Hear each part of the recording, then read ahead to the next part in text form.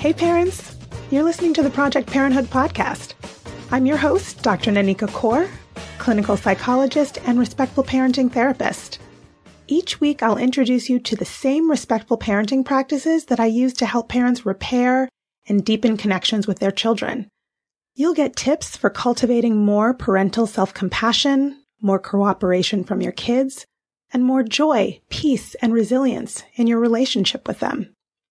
In this episode, I'm going to explain some ways that negative parenting patterns get passed from one generation to the next, and how you can break the cycle so that your kids can inherit healthier relational patterns and pass that down to their kids instead.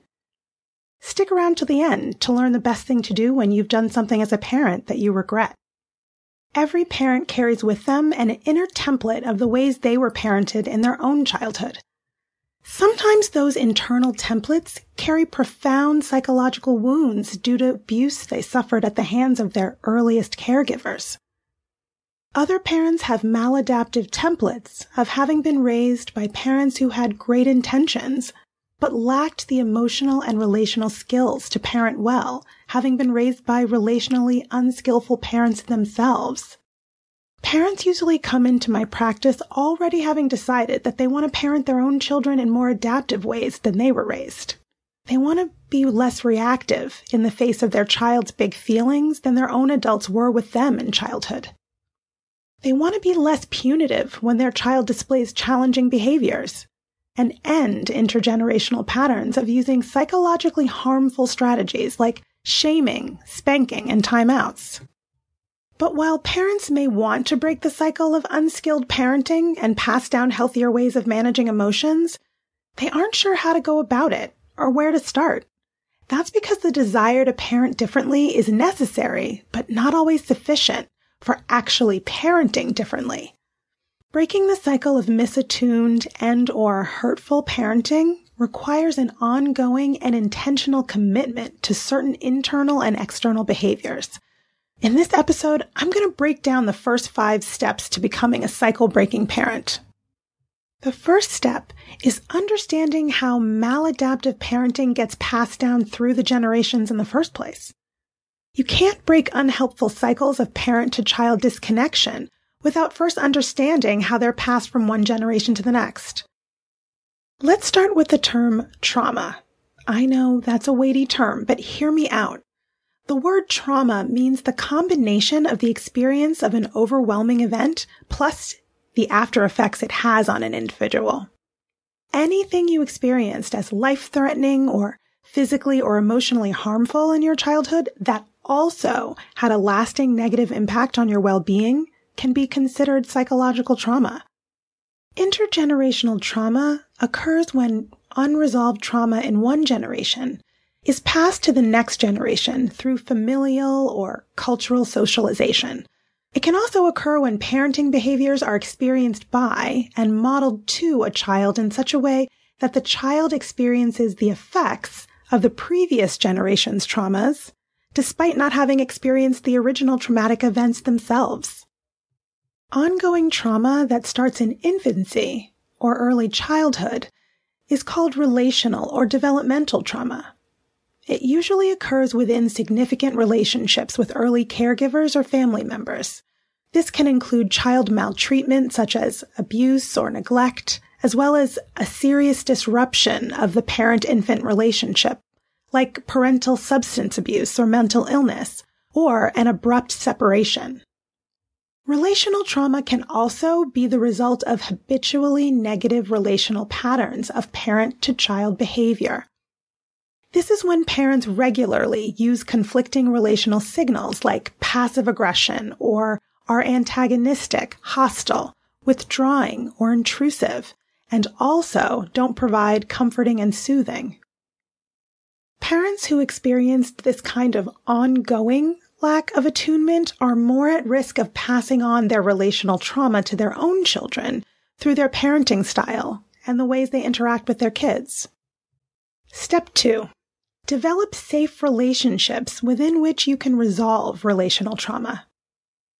When you don't have a conscious awareness that you've experienced trauma or that trauma has impacted you in the ways you relate to yourself and others, your trauma is what's called unresolved. This unresolved trauma can unconsciously drive your behaviors, which can damage your attachment with your child. When trauma is unrecognized, you're at risk of unintentionally acting out those traumas in ways that your child experiences as traumatic. Resolving relational trauma requires identifying and managing any effects of trauma on you, both as a person and as a parent. When you've experienced a lot of relational trauma, relationships won't feel very safe to you. This is a challenge because relational trauma is best healed within a safe relationship that offers new experiences of psychological and emotional safety. A safe and trusting relationship with a therapist is ideal for solving relational trauma, but you might also find safety in a community, in close friendships, with a fellow parent, or with significant family members. A safe and trusting relationship with a therapist is ideal for solving relational trauma, but you might also find safety in a community, in close friendships, with a fellow parent, or with significant family members. Once you feel safe with someone, work to identify, process, and mourn traumatic events and experiences from your past. Resolving trauma is about striving to better understand and accept the ways those traumatic experiences have impacted your well-being, in both damaging ways and ways that may have led to internal growth. This will allow you to make conscious choices as a parent, rather than your behaviors being driven by unexamined psychological pain. You won't be able to change what you don't acknowledge. Step 3. Practice tuning in to your child's internal experience as well as your own. Knowing how to protect, nurture, and respond sensitively to your child is directly related to how well your earliest caregivers were able to do this for you in childhood, especially when you were emotionally distressed, angry, or sad. The ways that your first caregiver spoke to you about you become the way you talk to yourself. The ability to respond in timely, developmentally appropriate ways to your child's distress requires the capacity to reflect on your child's internal experience, as well as your own inner experience and reactions in the moment. You need to be able to see yourself and your child as separate from each other psychologically. You have to be able to understand that both of you have internal and external behaviors that are being influenced by underlying feelings, needs, histories, and mental states. When you have a better understanding of how past trauma has impacted your internal state now and in the past, when you have a better understanding of how past trauma has impacted your internal state now and in the past, and how it might be impacting your reactivity to your child, you'll actually be more able to offer accurately attuned responses to your child, even when your child's distress triggers emotional or somatic memories of your own traumatic experiences. Step 4. Use parenting strategies that foster secure attachment. Fostering security in your relationship with your child means sensitively tuning into and responding to your child's individual way of cueing that they need comfort, closeness, or autonomy. Being attuned to them helps you remain intentionally mindful and respectful of their feelings, needs, goals, beliefs, and the unique ways they do life. In practice, this means using parenting strategies that are based in empathy, respect, and collaboration. If you need ideas, check out my previous 30-plus episodes. All the parenting strategies I offer on Project Parenthood promote secure attachment. And lastly, Step 5. Practice self-compassion to increase your parental resilience. The ways that your first caregivers spoke to you and about you become the way you talk to yourself. If your parents were critical and shaming, it's likely that you find yourself belittling and berating yourself when you feel you've made a mistake. Parents who wish to break the cycle of criticism and shame in their relationship with their children often give themselves a really hard time when they find themselves slipping into the negative parenting behaviors they'd hoped to leave behind. Another way of breaking the cycle is to develop a kinder inner voice. Rather than criticize yourself when you don't measure up to your own standards, try practicing self-compassion instead. It involves 3 components: mindfulness, common humanity, and self-kindness. Mindfulness means noticing your present experience with acceptance, without judging it, reducing it, amplifying it, or eliminating it.